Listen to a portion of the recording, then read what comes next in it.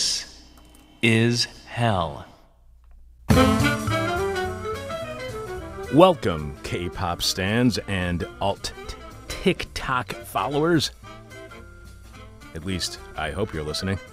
This is hell. I'm your bitter, blind, broke, gap-toothed radio show, podcast, live streaming host, Chuck Mertz. Producing this week's show is Alex Jerry. Alex, how was your weekend? It was great up until you just said K-pop stans. A phrase I did not expect to hear on This Is Hell. I wanted to say to the beginning, I couldn't figure out how to work it into a phrase until about a half a second before I said it. Do you know where stan comes from? Yeah.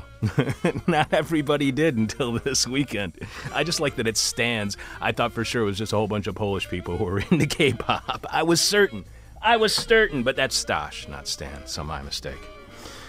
My weekend was amazing, by the way. It was incredibly relaxing. For the first time in I don't know how long, I just decided to do nothing for about 36 hours, and I sat on my back deck with my girlie, staring at the park, listening to the birds, listening to people walking around, watching them have fun and walk their dogs and blah, blah, blah.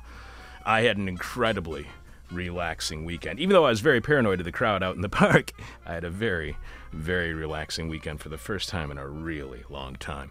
Today, we are told so often that we all know being a police officer is a very dangerous job, so there's no wonder they're so often involved in violent life or death situations because they're out seeking crime. They're actually looking for trouble to keep us all safe and secure, right? They're the last line of defense between us and the violent chaos that lurks all around us at all times. So it's no wonder the likelihood that police are victims of homicide is 50% higher than the average Americans. But it's weird that the rate of police who are victims of homicide is pretty much the same as it is for the average male in the United States who are going about their daily lives, minding their own business, not cops who are supposedly spending their days and nights dealing with dangerous elements. And the homicide rate among black American males leading their daily lives is around 2.5 times the rate of police on duty. Just being alive as a black man in the U.S. is 2.5 times more dangerous, more deadly than it is to be a freaking cop. So exactly how dangerous is it to be a cop? Are they focusing on the areas with the most crime? Is their level of aggression proportionate with any community's crime rate? We'll look deep into what police violence really is, how dangerous cops really are, and the impact of institutionalized violence within policing in a few when we talk to sociologist Musa El-Garbi, who wrote the article for The Baffler, Brutal Force. The full picture of police violence in America shows the cops are out of control. Musa is a Paul F. Lazarsfeld Fellow in Sociology at Columbia University. You can find out more about Musa at his website, musaelgarbi.com. You can follow Musa on Twitter at Musa_ALGHARBI. Brave enough to be streaming live, dumb enough to be goofy, stupid enough to think that we could be a regular part of your weekly hangover. This is hell, and Alex has this week's hangover cure. This week's hangover cure is skip the champagne. Last week we cited an article, How to Cure a Bad Hangover, a helpful guide at gopurpletree.com, but that web address was wrong for all the people who wrote in about this. The website is not Go Purpletree. That's GOTPURPLETREE.com, and it is a site that sells their own hangover cure supplements. So that said, in their article, at no point do they promote their own supplement, however, which we just, I think, have multiply done. However, they do state science says the bubbles in sparkling wine may accelerate the absorption of alcohol so you get drunk faster. And the problem is this produces especially bad hangovers. So that makes this week's hangover cure not some stupid supplement with a dumb name, but the stupid supplement with a dumb name's website, which tells us skip the champagne or any bubbly alcoholic drink. I have found that to be a real hangover cause. I don't drink champagne very often, and it's usually just on New Year's, and it's usually not champagne. And on New Year's Day, I generally do wake up with one of the only hangovers I have of the year. So I've been drunk since 2003. Well, good for you, my friend. Well, unless you passed out and you didn't know about it. This is not the media. This is hell on our previous live streaming. This is hell here at thisishell.com. Last Thursday, we wrapped up by explaining that we had every intent to start this week by talking about how the mainstream establishment corporate media is acting as if They're only now becoming suddenly aware of the systemic and institutional aspects of racism in the USA.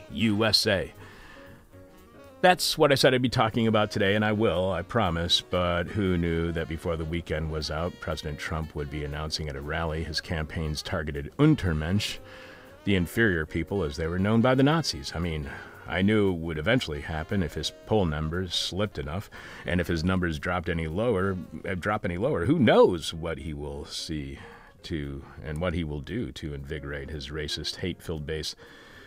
But I'm going to go with armed civil insurrection. However, before we get to how the weekend ended, let's get to how it started. Since the murder of George Floyd at the hands of Minneapolis police officers, corporate news outlets have been scrambling to act surprised at the degree of institutional and systemic racism in the United States, incredulous that this could be happening in the U.S. now, today, in the 21st century, somehow believing it was racism was some relic of the past left in that past. Apparently, the only ones who actually fell for the idea that once Barack Obama was elected president, we were somehow living in a post-racial America, the only people who fell for that was the media.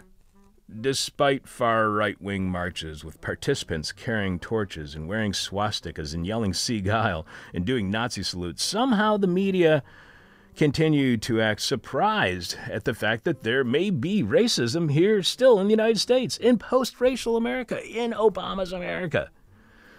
But to not know this level of racism still existed, you had to actively and intentionally be working very hard to ignore it. That kind of denialism of how bad racism is and has always been in the U.S. is very difficult to passively maintain. To be in that kind of denial, it takes a lot of hard work and willful ignorance. As one commenter argued on social media, denialism is a kind of encouragement, allowing racism to persist in its many forms by simply pretending to be unaware. Some argue that it shows the white people in the white media do not have any or many non-white friends, so they were simply unaware of the level of institutional racism in the U.S. and its impact on everyone, no matter your skin color. But to not know racism as a guiding feature of this country and capitalism and the imperialism around the world isn't a matter of not having any black friends. It's a matter of not having the eyes and ears to see and hear the suffering and not having the heart to accept that the stories of oppression which had been repeated for centuries weren't all part of some massive African-American conspiracy to make white cops look bad and label all white people as racist. The worst at it seems to be local TV. As a friend of mine, Tom, pointed out in a 2011 story on the local CBS affiliate here in Chicago, for example, they took a 4-year-old African-American boy's words out of context. The child who had just been near a nearby drive-by shooting that had just occurred told a freelance reporter he wanted to be a police officer when he grew up. However, the reporter, editor, and producer changed the footage to make it appear the boy simply wanted a gun when he grew up. Not he wanted to be a police officer to have a gun, which is what he had said in his original statement. They had made a 4-year-old out to be a potential criminal, potential murderer, and not a hopeful law enforcement officer. Who knows? Maybe the media is finally waking up to the fact that the United States depends upon police to control a population who have imposed upon them a low wage so others may greatly benefit from their subjugation. Or not. I'm going mostly with not. But in what may be one of the most revealing statements of his presidency this weekend, President Trump said that he had made Juneteenth famous, the holiday commemorating the freeing of the last blacks to be enslaved in the U.S. Remember, slavery still persisted west of the Mississippi and was often imposed on Native Americans. And you can hear our interview from 2016 with historian Andres Resende on his award-winning book, The Other Slavery, The Uncovered Story of Indian Enslavement, at our website, thisishell.com. But Trump said he made Juneteenth, again the word, famous. But is famous really a word that you use to describe a holiday? And would it be accurate to say that the most famous holiday is New Year's or Ramadan or Passover or Christmas? Are holidays mere celebrities trying to increase their brand's Q rating? Because if they are, I gotta say, holidays, you're pretty shallow. And with being a Kardashian as your mission, I'm kind of disgusted at how commercial you've all become, totally selling out and appearing as nothing more than a poor substitute a cheap imitation of what you once were. Yet the word Trump used was famous, which seems oddly out of place when describing a holiday. But the word doesn't seem out of place when you consider Trump's worldview. As Eugene McCarraher explained on last Tuesday's show, the real faith, the real religion of Trump, is our state religion, Mammonism, the belief in money above any and all else. When Trump said he made Juneteenth famous, he was giving it his greatest compliment. He was showing what he values most in anything. It's a level of fame and celebrity. Trump believes that if the market has made someone financially successful or determined they deserved fame or celebrity, then those people must be the best people because the market knows best. People seem to like that guy on CNBC, Larry Kudlow. Let's make him director of the U.S. National Economic Council. I like that show Huckabee. Does he have a daughter who might want to be a press secretary? He's got a producer I like too. She's blonde and defends birther conspiracies for me on CNN. Kayleigh McEnany. What's Omarosa up to anyway? You know who else I like on Fox News? That analyst who keeps wanting to nuke Iran, John Bolton. He'd make a great no-nonsense national security advisor. The market rewards those who attain celebrity, and the president believes the market knows all. So if you are famous, your greatness is beyond question, no matter how you gained your fame.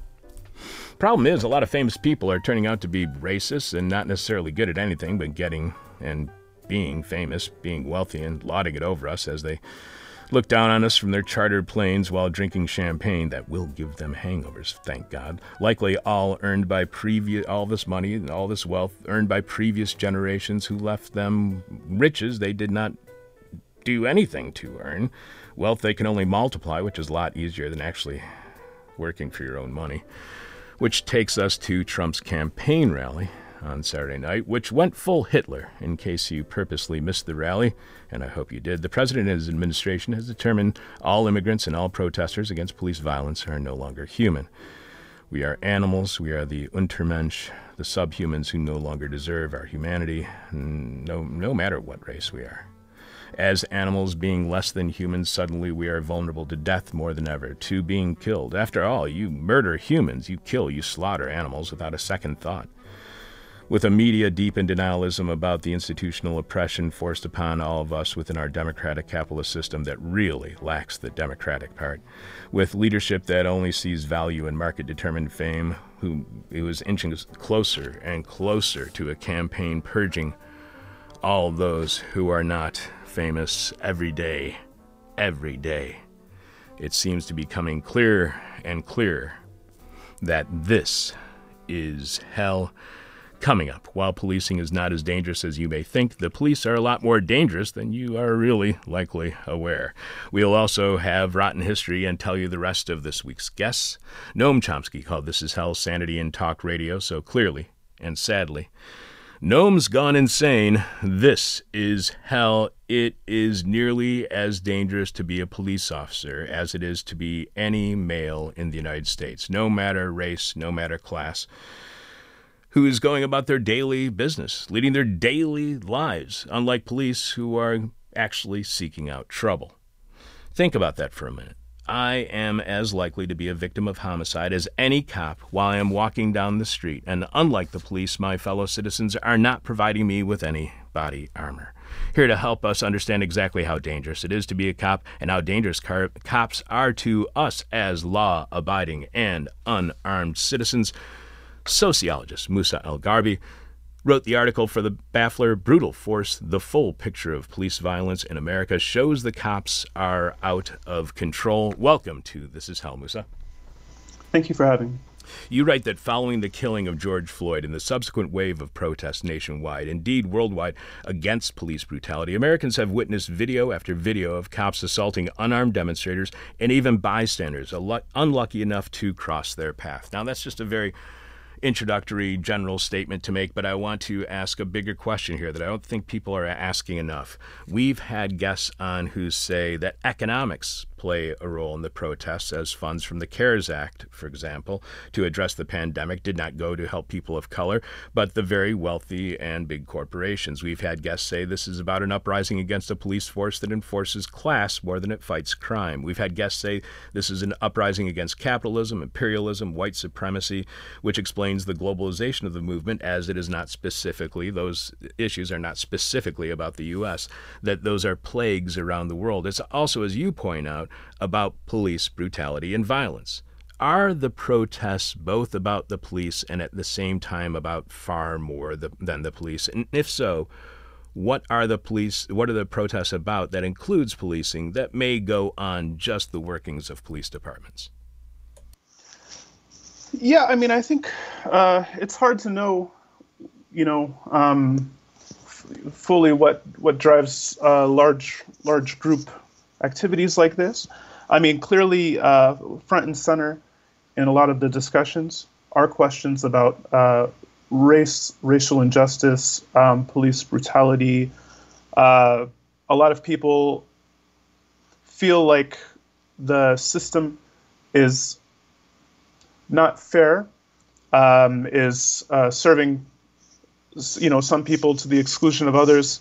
And policing is tied into, in a number of ways, is tied into a lot of these problems. I've written about this before in Salon, for instance, about the relationship between the way policing is done in America and sort of broader questions about systemic inequality, because there's a bunch of downstream effects that come from the way that policing and the criminal justice system more broadly happens in America. So for instance, if a cop arrests you over some arbitrary thing because they're policing your communities more heavily than other communities, and you end up with a rap sheet or a bunch of fines that you can't pay, and so then you have a sort of a warrant out for you. So if you do any contact you have with the police could land you in jail.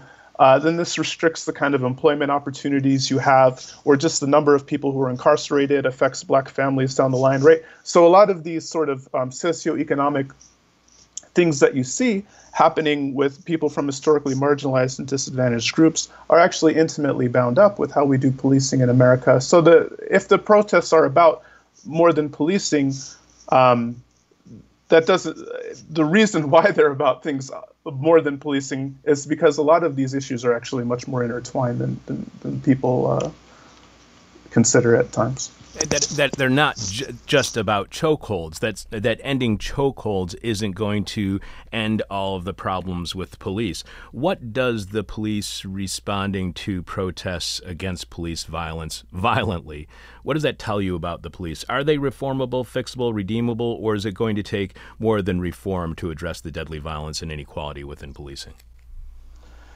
I mean, there are some studies that show that police are actually more likely to respond with violence against protests that are about police brutality than they are other protests. So, for instance, if you're protesting Trump, or you're trying to save the whales, or any other kind of demonstration, police are a lot less likely to respond to that forcefully, even when people are very passionate and aggressive or whatever. But when people are protesting police abuse or misconduct, police are much more likely to respond to those with force, studies have shown. But one of the most striking things about these, there are videos from all across the country of these horrendous cases of police misconduct. In one case, a protester is standing there with his hands up and he's wearing a mask, and the cops pull down his mask and hit him with pepper spray just because they can. Or, this woman female protester, gets groped by a cop. She's already secured, restrained, and then the cop moves up and gropes her breasts, and she breaks away and starts screaming at him for doing this. And then the other cops come up with batons and just start beating her relentlessly and pepper spraying her until the whole time she's screaming about this cop groping her. And there are all sorts of horrible incidents like this. They're caught on video, and the cops know they're on video. They know a lot of them are wearing body cams. They know that the protesters are recording them. They know there's journalists in the area. In fact, a lot of them are roughing up journalists. In this one case, the cop walks by this journalist who's holding his camera, and he has a riot shield, and he just takes the shield and hits the journalist with the camera for no reason. Obviously, the journalist wasn't doing anything; he was just staying there recording. He hits him because he can, knowing that this is a journalist who's recording the incident, and so the fact that they feel this, that they're willing to commit these kinds of obviously egregious behaviors, knowing full well that they're being recorded, suggests that they understand, and not incorrectly, that they're above the law. In a deep sense, they can do whatever they want, and they're unlikely to be held to account. This is the sense that some cops seem to have, as demonstrated in their behaviors when they know they're being recorded. And it's not, and this is the most horrifying thing actually, is it's not an inaccurate perception they have. In many cases, it's incredibly difficult to hold cops accountable in any way, professionally, criminally, civilly, in any way, for misconduct, even when glaring incidents of misconduct occur. So to you then, what explains why the American public has tolerated this from the police department for so long? We've been told that, the body cameras are going to change everything. All of a sudden, people are going to be fully aware of police violence, and police violence should subside. So what explains to you why we tolerated this for so long? And do you think that body cameras are going to save us from more police violence? So the body cameras are overhyped, and again, so part of it is the body cameras are only an effective deterrent if people know that if they're caught on video doing something wrong, they'll be punished for it. But if they feel like they can do wrong on a body camera or being recorded in some other way, and nothing's going to happen to them anyway, then it doesn't really. Then they fail to serve the function that they're supposed to. In fact, it could even embolden people more if they know that they can, again, commit crimes with impunity on camera and not be punished. That could exacerbate their sense of being above the law. And in many cases, and so that's one problem. Another problem is that when cops do wrong, oftentimes they just turn off their body cameras, or they say they fell off, or things like this. And this happens a lot. And including when cops commit sexual assault and other crimes, a lot of times they'll say they'll just turn off their body camera and then commit a crime, or they'll say it fell off or malfunctioned or something like this. So to the extent that cops can just deactivate them or take them off or turn them off whenever they want to do something wrong, and they're not really punished for that either, then they're not going to be effective. But again, there are all sorts of incidents caught on camera with police. In one horrific incident that's on my Twitter feed, for instance, the body camera footage shows 4 police in body armor, full body armor with automatic weapons, rolling up on a homeless person they got a call that someone was falling asleep at a bus stop. 4 cops with automatic weapons come up to this homeless person and start screaming at him to get up, and he's startled, and he, imagine waking up and seeing 4 people with body armor and guns pointing at you. And anyway, they're far away from him. He is unarmed. He doesn't do anything remotely threatening at any point in the encounter. He just says something rude back to them, and they just kill him. They kill him. They murder him. They unleash their automatic weapons and kill him for he had committed, no crime, no major crime. Loitering, maybe. He was not a threat. He was far away from them. He was unarmed. He was not doing anything, any kind of erratic action or anything like that. And they just murdered him because they could. And this is on body camera. This is the cop's own body camera when you're watching them snuff the life out of this person. And none of them are held to account. No one went to jail for that or anything. So if you can do those kinds of actions on body camera, it's not clear that, and you feel entitled to behave in that way, while you're wearing a body camera. It's not clear that the body camera that body cameras will meaningfully deter this problem. And so, a lot of times there are these sort of deep sociological problems that people want to do these easy technological fixes for. But unfortunately, the world doesn't work that you can just throw a device at something and then a problem goes away. So I think people are overestimating the body camera's effectiveness question. And ignoring the other problem with body cameras, which is they can be used for surveillance. The footage can be used to determine who are protesters, who are activists. So in any counterintelligence that the police want to be involved in the future, they know who to target. The first part of that question, I'm sorry for asking a couple of parts of that question, but the first part was, why tolerate this police oppression? To what extent are we complicit? To what extent do we allow this kind of violence, the killings, the murders by police of, for example, a homeless gentleman who's very far away from you, whose only crime is being poor? Yeah, so the history of policing and poverty and race in America is, it's a very a long story. But one sort of turning point in the story that's important to mention, I think, and that's under-discussed in some ways about why we put up with some of these actions is, so in the aftermath of 9/11, for instance, we saw a valorization of first responders, and rightly so. They rushed into the ground zero and tried to save as many lives as they could. A lot of them continue to die of cancer from being exposed to chemicals, related to responding to 9/11. And but in the aftermath of 9/11 and the sort of security mindset that Americans were in, and the lead up to the wars in Iraq and Afghanistan, and things like this, the military, the police, other first responders were put on a pedestal even more than they had, previously been in America, to the point where criticizing police was and remains, to some extent, extremely taboo. And recognizing wrongdoing by police is something that a lot of Americans find very difficult to do, because there's because police officers are in many ways now tied to their own sense of to a lot of people's sense of patriotism and all of this sort of stuff. To criticize police, to many people's minds, feels un-American and unpatriotic as a result of sort of shifts in our mindset that have happened since 9/11.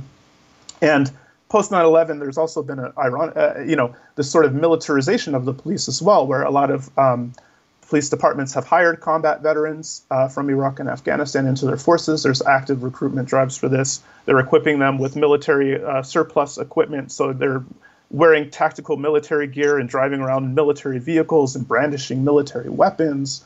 And so there's an increasing sort of militarization of the police as well, which sort of further underlines this association that in a lot of people's minds of like associating the cops with something like soldiers who are defending our country, and so this is part of the issue. I think part of it too is that people, one, overestimate how dangerous policing is. Two, they overestimate how effective police are, and then three, they're not aware of the scale of wrongdoing done by police officers, because it's not covered in the kind of the breadth of it. The scale of it is not usually covered, and this is one of the things I tried to do with this article, is present, how pervasive and widespread a lot of these problems are. I think people are genuinely unaware of that and surprised by that. So those are, I think, some of the core problems. And I think the overestimating the effectiveness of the police is one thing too. So one of the things you hear a lot in response to people who make calls, say, defund the police or restructure the police, or these kinds of calls, is, well, if you defund the police, who's going to deal with all the rapes and the but the reality of the matter is, in America, most property crime doesn't result in anyone being charged with anything. You call the cops if your property is stolen or vandalized. It's unlikely, more likely than not, that no one's going to get charged for that. If you're assaulted, if you're raped, if you call the police, it's unlikely to result in anyone being charged. Most rapes in America do not result, the vast majority of them do not result in anyone result in anyone being arrested or charged with any crime. Most rape kits that the police conduct in the aftermath of a sexual assault are literally never even processed. Even a third of murders in America don't result in anyone being charged. So people think that the cops are this thin blue line, as they say, between sort of society and anarchy, and that without the police, people will be committing crimes left and right without, facing any accountability for it. But the reality of the matter is, already in America, most property crime and violent crime doesn't result in people being charged when it's committed. So I think this overestimating the effectiveness of the police is part of the problem that feeds into this mindset. And then again, overestimating how dangerous policing is.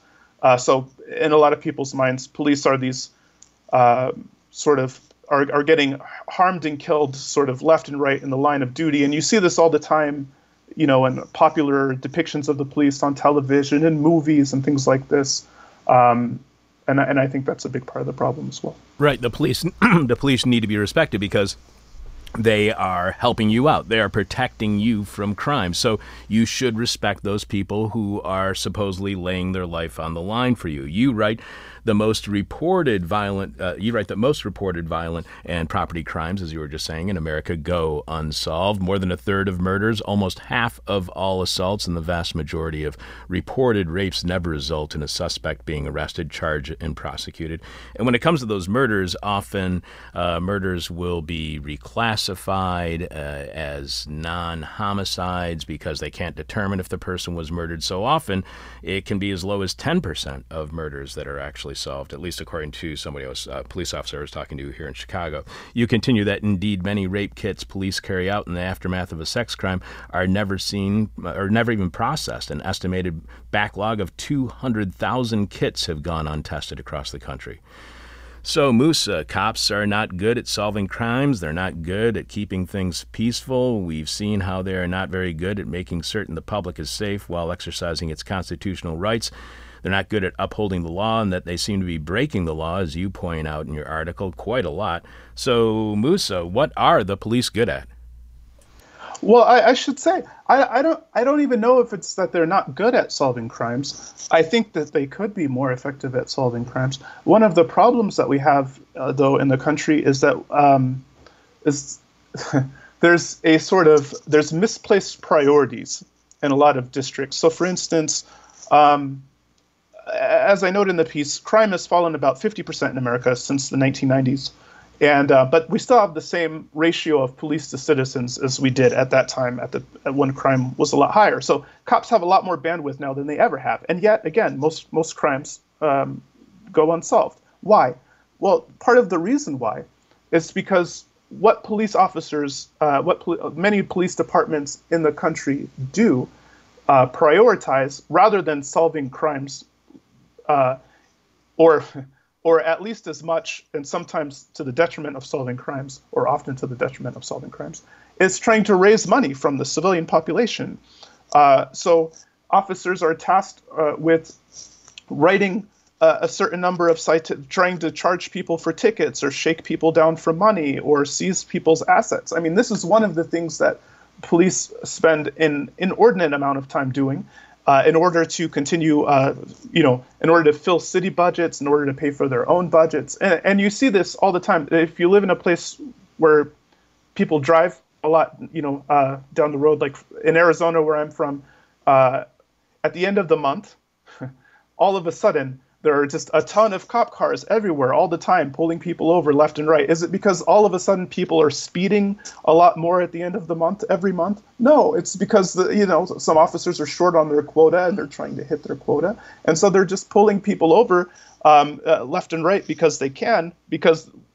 And not only because they can, but because they feel like they have to. Because if they aren't charging people and raising money for the departments, then they'll risk losing raises, losing promotions. One striking case, for instance, to give a concrete example of how this plays out. In Auburn, Alabama, there was this police officer, Justin Hanners, who, so in this town of Auburn, officers were supposed to have 100 contacts per month between tickets and other citations to raise money. And so when you looked at how many officers that was at 100 contacts per month, then that amounted to 72,000 contacts per year in this small town, a town of 50,000 people. Officers were supposed to do 72,000 contacts per year. And so this officer, Justin Hanners, said that this was wrong, that the role of cops should be to interfere with people's daily lives as little as possible, unless they were doing something dangerous, that the cops should be there to help people when they needed. They shouldn't be out there fleecing people for money. And he refused to comply with this, and he was fired. He was fired for this. He was fired for speaking out against against cops spending all their time trying to raise money instead of pursuing major crimes, and for refusing to comply with this citation quota. He was fired for that. And this is part of the problem too. Is it's not just that when cops do the wrong thing that they're not punished, and that a lot of police departments have perverse incentives that they give to police officers. But when cops try to do the right thing, so not when cops do the wrong thing, they're not punished, but a lot of times when cops try to do the right thing, they are punished. And there are all sorts of instances like this of the good cop who stands up to these problems, and they end up getting fired for it. In one striking case, for instance, 19-year veteran of the police force, Carol Horn, her white partner would put this black man in a chokehold in Buffalo, New York. This was in 2006. Put this black man unarmed in a chokehold, and he was already subdued. And she told her partner, like, this is unnecessary. You're going to kill this person. The partner just kept choking him. So she jumped on her partner's back and pried the person off. So she prevented the person from being another George Floyd. And they arrested the suspect. It's not like he escaped or anything. But she was fired for this. She was fired for interfering with her partner, snuffing out the life of an unarmed black man. And another case in Chicago, Illinois, Ike Lambert, he refused to sign off on a fraudulent police report. So the police shot an unarmed 17-year-old black kid, and they tried to file a fraudulent report about the case, and he refused to sign off on it. And for this, he was demoted to patrol duty. You can go on and on and on with these cases of when cops try to do the right thing, when they try to whistleblow, when they try to not conform to when they're told to do the wrong thing. A lot of times they get fired for it. And so this is how you end up in a situation where a lot of, as I note in my piece, according to Bureau of Justice statistics studies, cops regularly witness their peers doing wrongdoing, and they usually don't speak out about it. And part of the reason they don't speak out about it is, one, they fear sort of informal sanctions from their peers. So, them not backing you up when you're in a dangerous situation or being otherwise ostracized or harassed. And they also fear formal sanctions. A lot of times police are actually fired for doing the right thing, even as it's nearly impossible to hold police to account for doing the wrong thing. And that's crazy, and it needs to change. And you mentioned civil forfeiture, and you write that not all abuses by police are physical in nature. Consider the billions of dollars in cash, cars, real estate, and other assets that police seize from civilians every year on the grounds of civil forfeiture, and how that could be incredibly problematic. But Musa, civil forfeiture supposedly became necessary because of continued ongoing, supposedly, budget cuts to the police, or at least that's how it was being sold. Are police underfunded, say, by the increasing popularity of more and more tax breaks, forcing them to seek out revenue streams like civil forfeiture, which can have a real negative impact on policing? Did we underfund the police, making it necessary for them to depend upon something like civil forfeiture, which can make policing actually more violent and targeted? So the question about whether police is underfunded is interesting, right? So what do we mean by underfunded? So for instance, again, the ratio of police to citizens in America has stayed the same despite the fact that crime has fallen more than 50%. So one sort of question to ask if police budgets are tight is, do we actually need this many police? If departments many departments could downsize without meaningfully affecting public safety. So this is the first thing. The second thing, a lot of police departments spend their budgets in insane ways. I mean, there are departments, lots of departments nationwide where the standard police cruiser are these really, fancy muscle cars. And some departments even have like Lamborghinis and stuff that cops drive around in. There's all sorts of waste in police budgets that could be saved. So the idea that that police departments are underfunded and that the only way that we can close the loop, that they can remain solvent, is by unjustly seizing people's assets who haven't even committed a crime, or otherwise going into communities that are already among the poorest and most disadvantaged, and just trying to, shake down those communities who can afford it least for money all the time. The idea that that's the only kind of way that police budgets can remain solvent is unacceptable. People shouldn't accept those kinds of arguments. There are plenty of cuts that departments can make. The department force levels probably shouldn't be as high as they are in a lot of places, and so whether we should yes. So I just sort of categorically reject the idea that that the abuse of civil forfeiture is a necessary evil, or in order for police to continue doing their jobs. At the same time, so I guess the answer is no. I disagree with that. What impact do you think that ending civil forfeiture would have on policing? Would that have an effect on the way that they engage with the public? I think, So one, ending civil forfeiture, and then two, actually eliminating quotas and some of the other sort of financialization. Some of the sort of systems where police officers are expected to spend an inordinate amount of their time just shaking people down for money. If you eliminated these kinds of things, it changes the relationship between the police and the public, actually, right? So if your only encounters with the police are when it's a dire situation and you need help, or things like this, and they're there to help you, people will look much more favorably upon police than if you're routinely encountering police just to be shaken down for money.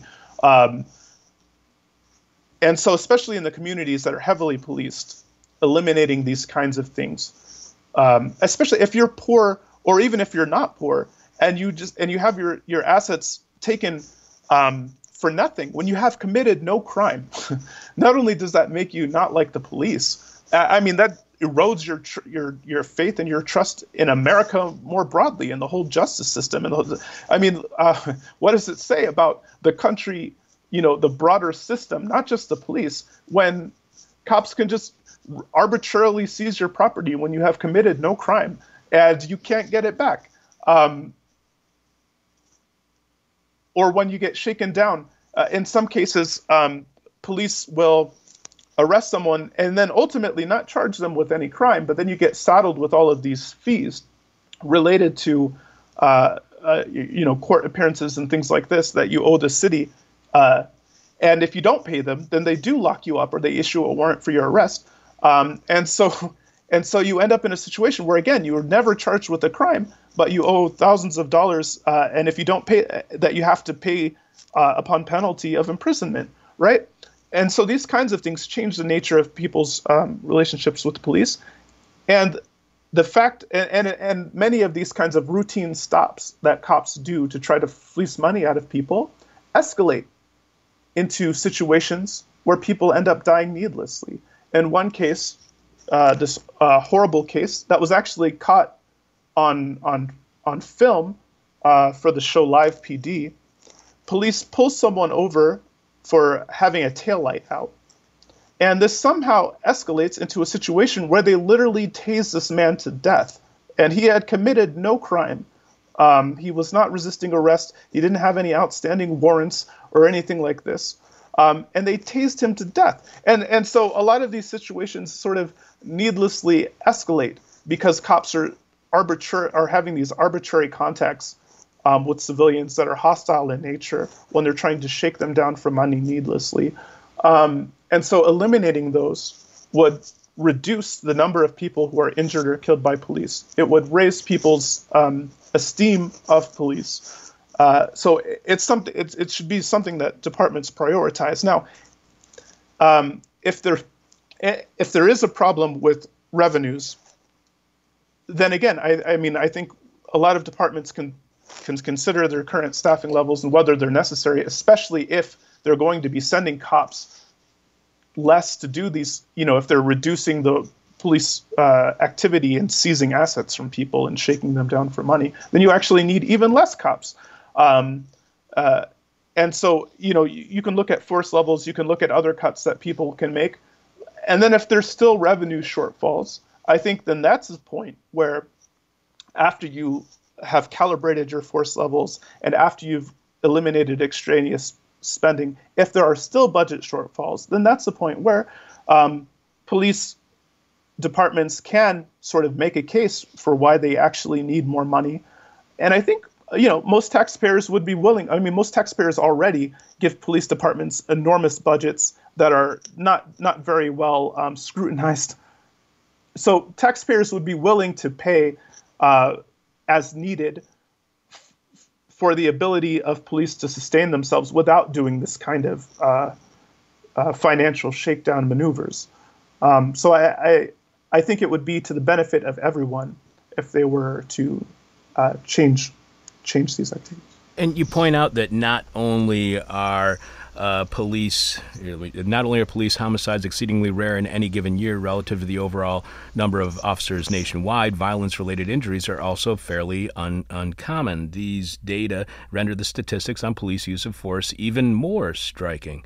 So how exaggerated is the level to which the U.S. public is actually violent? How much is police force dependent upon fear, and how much are their supporters also fueled by that same exaggerated fear of the other, whether that's the poor, immigrants, or people of color, or non-hetero gender conformity? How exaggerated is the level to which the U.S. public is actually violent, and how dependent is the police on that exaggerated violence and fear? Well, absolutely. So police routinely, when they're facing budget cuts or calls to downsize or even calls for reform about the way they do business, they lean heavily into this fear, saying explicitly, basically, look, if you tie our hands, if you cut our budgets, if you anything, right, then you're going to be subject to a lot more robbery and murder and death and, et cetera. And not only do they make this threat, but sometimes they actually carry it out. So in a number of cases, when cops have been criticized by public officials or their budgets have been downsized, they've responded by basically refusing to work, either slow walking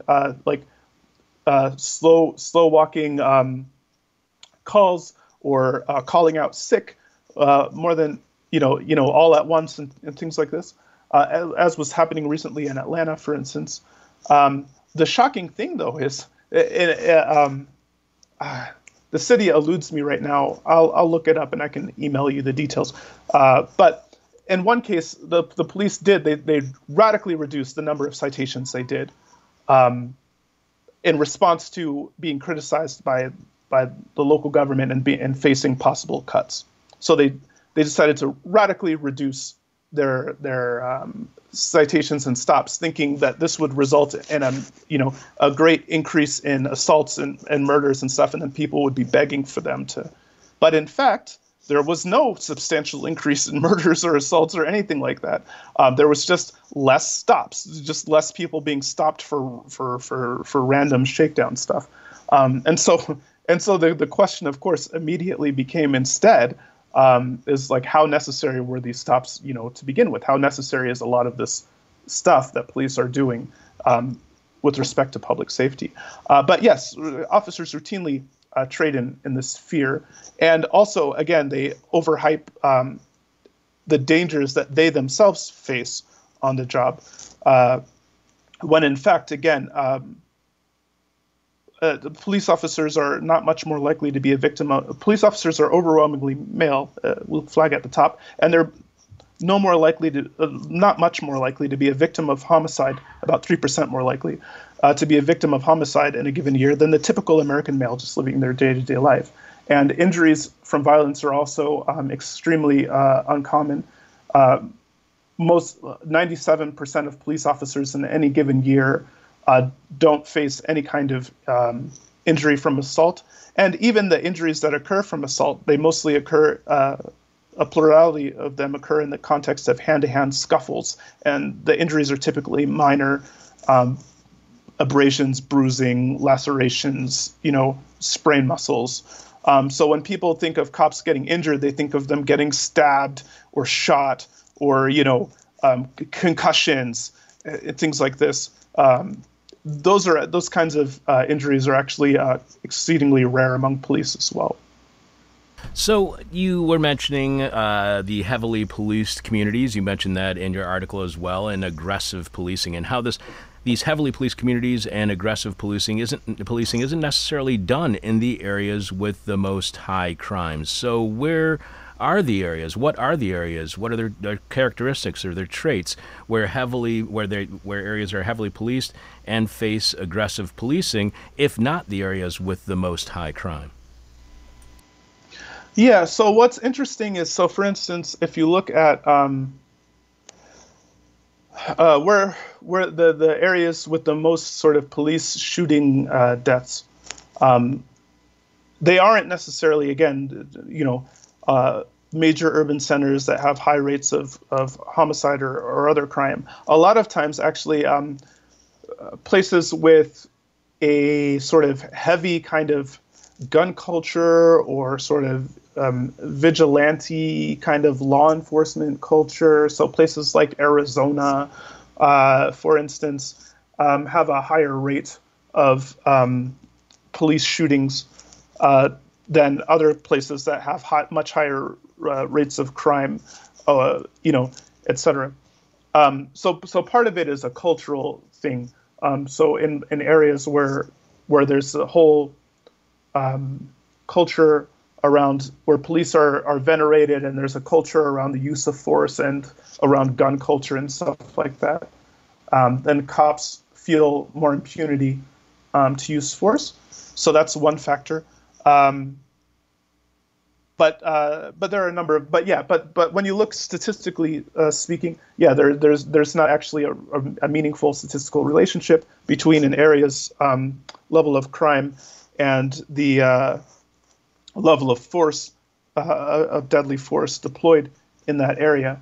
And so a lot of the variance that you see as far as police use of force has more to do with, again, the culture of the department or the culture of the area rather than the crime. So it's not a response to crime. It's a response to something else, basically, that seems to be driving the variance in use of force. One last question for you, Musa. We've been speaking with sociologist Musa El-Gharbi, who wrote the article for The Baffler, Brutal Force. The full picture of police violence in America shows the cops are out of control. You can find out more about Musa at his website, musaelgharbi.com. That's Musa, ALGHARBI.com. And you should definitely follow Musa on Twitter. He does, on his Twitter feed, keep you updated as to different acts of violence that have been committed by the police around the United States. So it really is a great Twitter feed to follow. All you have to do is go to @Musa Musa_Al-Garbi. At Musa_Al-Garbi. Our final question for each and every one of our guests, Musa, is what we call the question from hell, the question we hate to ask, you might hate to answer, our audience is going to hate your response. Let's assume somebody is in the audience right now who is very supportive of the police and thinks that all of the problems that the police are facing right now are because the police are not acting with enough force, that they're not being tough enough. So, Musa, how effective is aggressive policing at fighting crime? So we've seen, for instance, in studies about the effectiveness of broken windows policing and stop and frisk that happened in New York, that there's actually no meaningful correlation between the sort of rates of crime and the broken windows sort of stuff. Crime continued to fall, both before and after the imposition of this at the same rate, and then when it was ended again, crime continued to fall at the same rate. So there's no meaningful correlation there. One of the problems, actually, though, with the level of force that we use in this country is that it actually puts cops oftentimes in a more dangerous situation. And I'll give two quick examples of this. So a lot of cops who end up getting shot in the line of duty, ironically, are shot with their own gun. So they face an unarmed suspect, they brandish their weapon, the suspect ends up with the weapon, and they shoot the police officer with their own gun.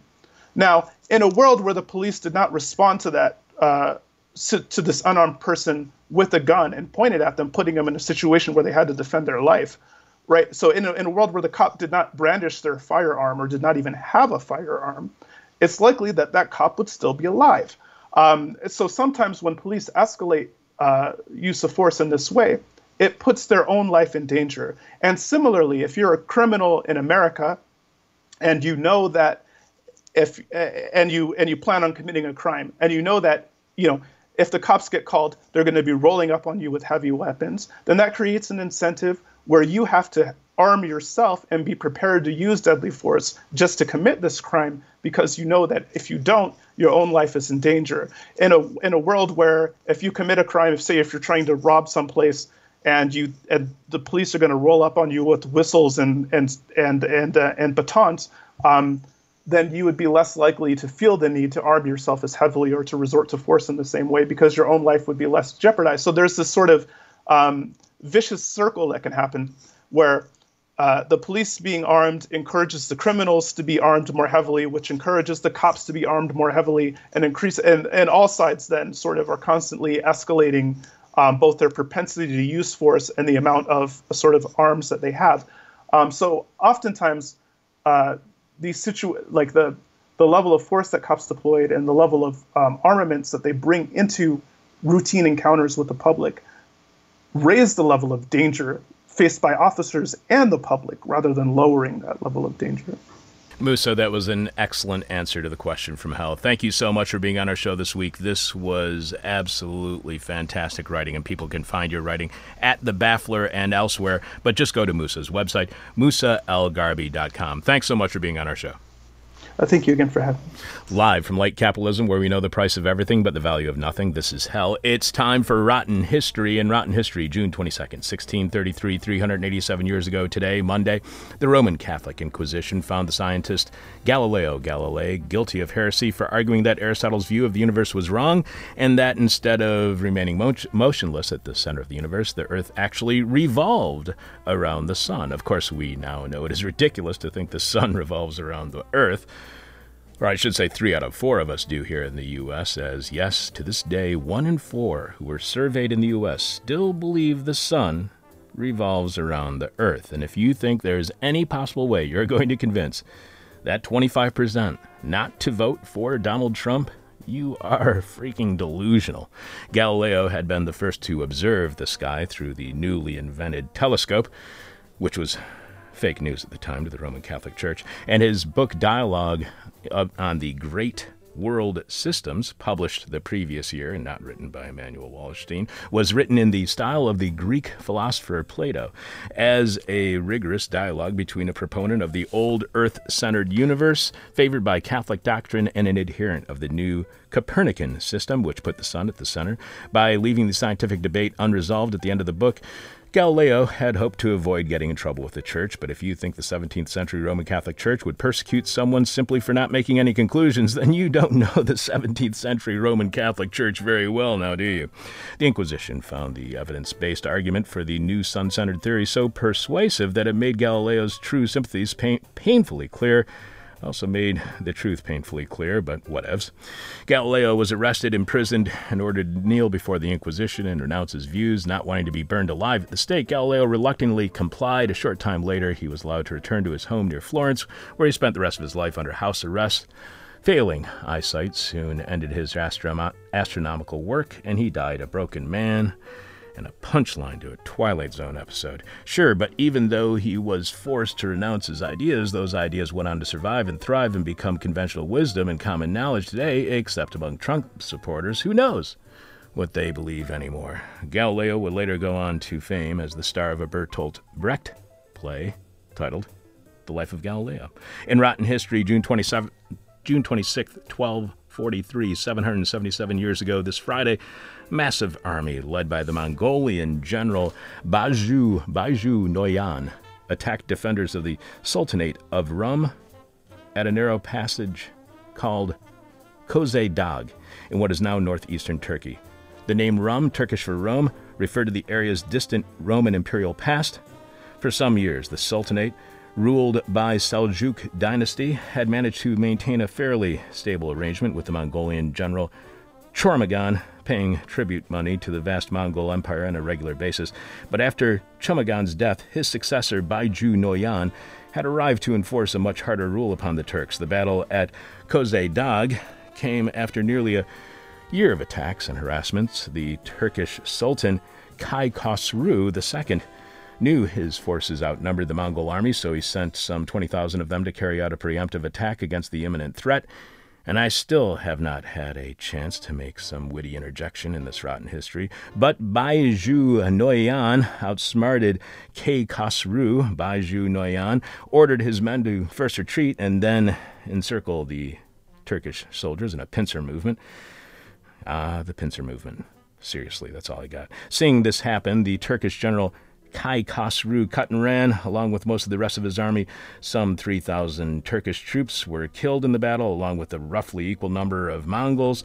The Turkish Sultanate soon came to an end, and the area fell entirely under the dominion of the Mongol Empire. So good on ya, Baju Noyan, I guess. That's Rotten History, and this is Hell. Alex, who's on tomorrow's show?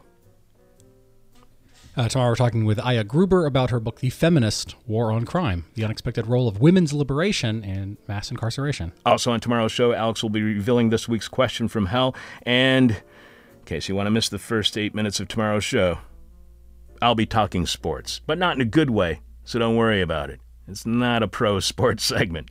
I'm your bitter, blind, broke, gap-toothed radio show podcast live streaming host, Chuck Mertz. Producing this week's show is Alex Jerry. I want to thank USA, Alex, Ronaldo, Theron, Richard, everybody for all the work that they do on the show.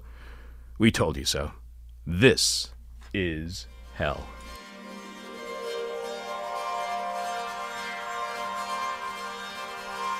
Thank you for listening to This Is Hell. For more Interview Hell, and to support the show, visit thisishell.com.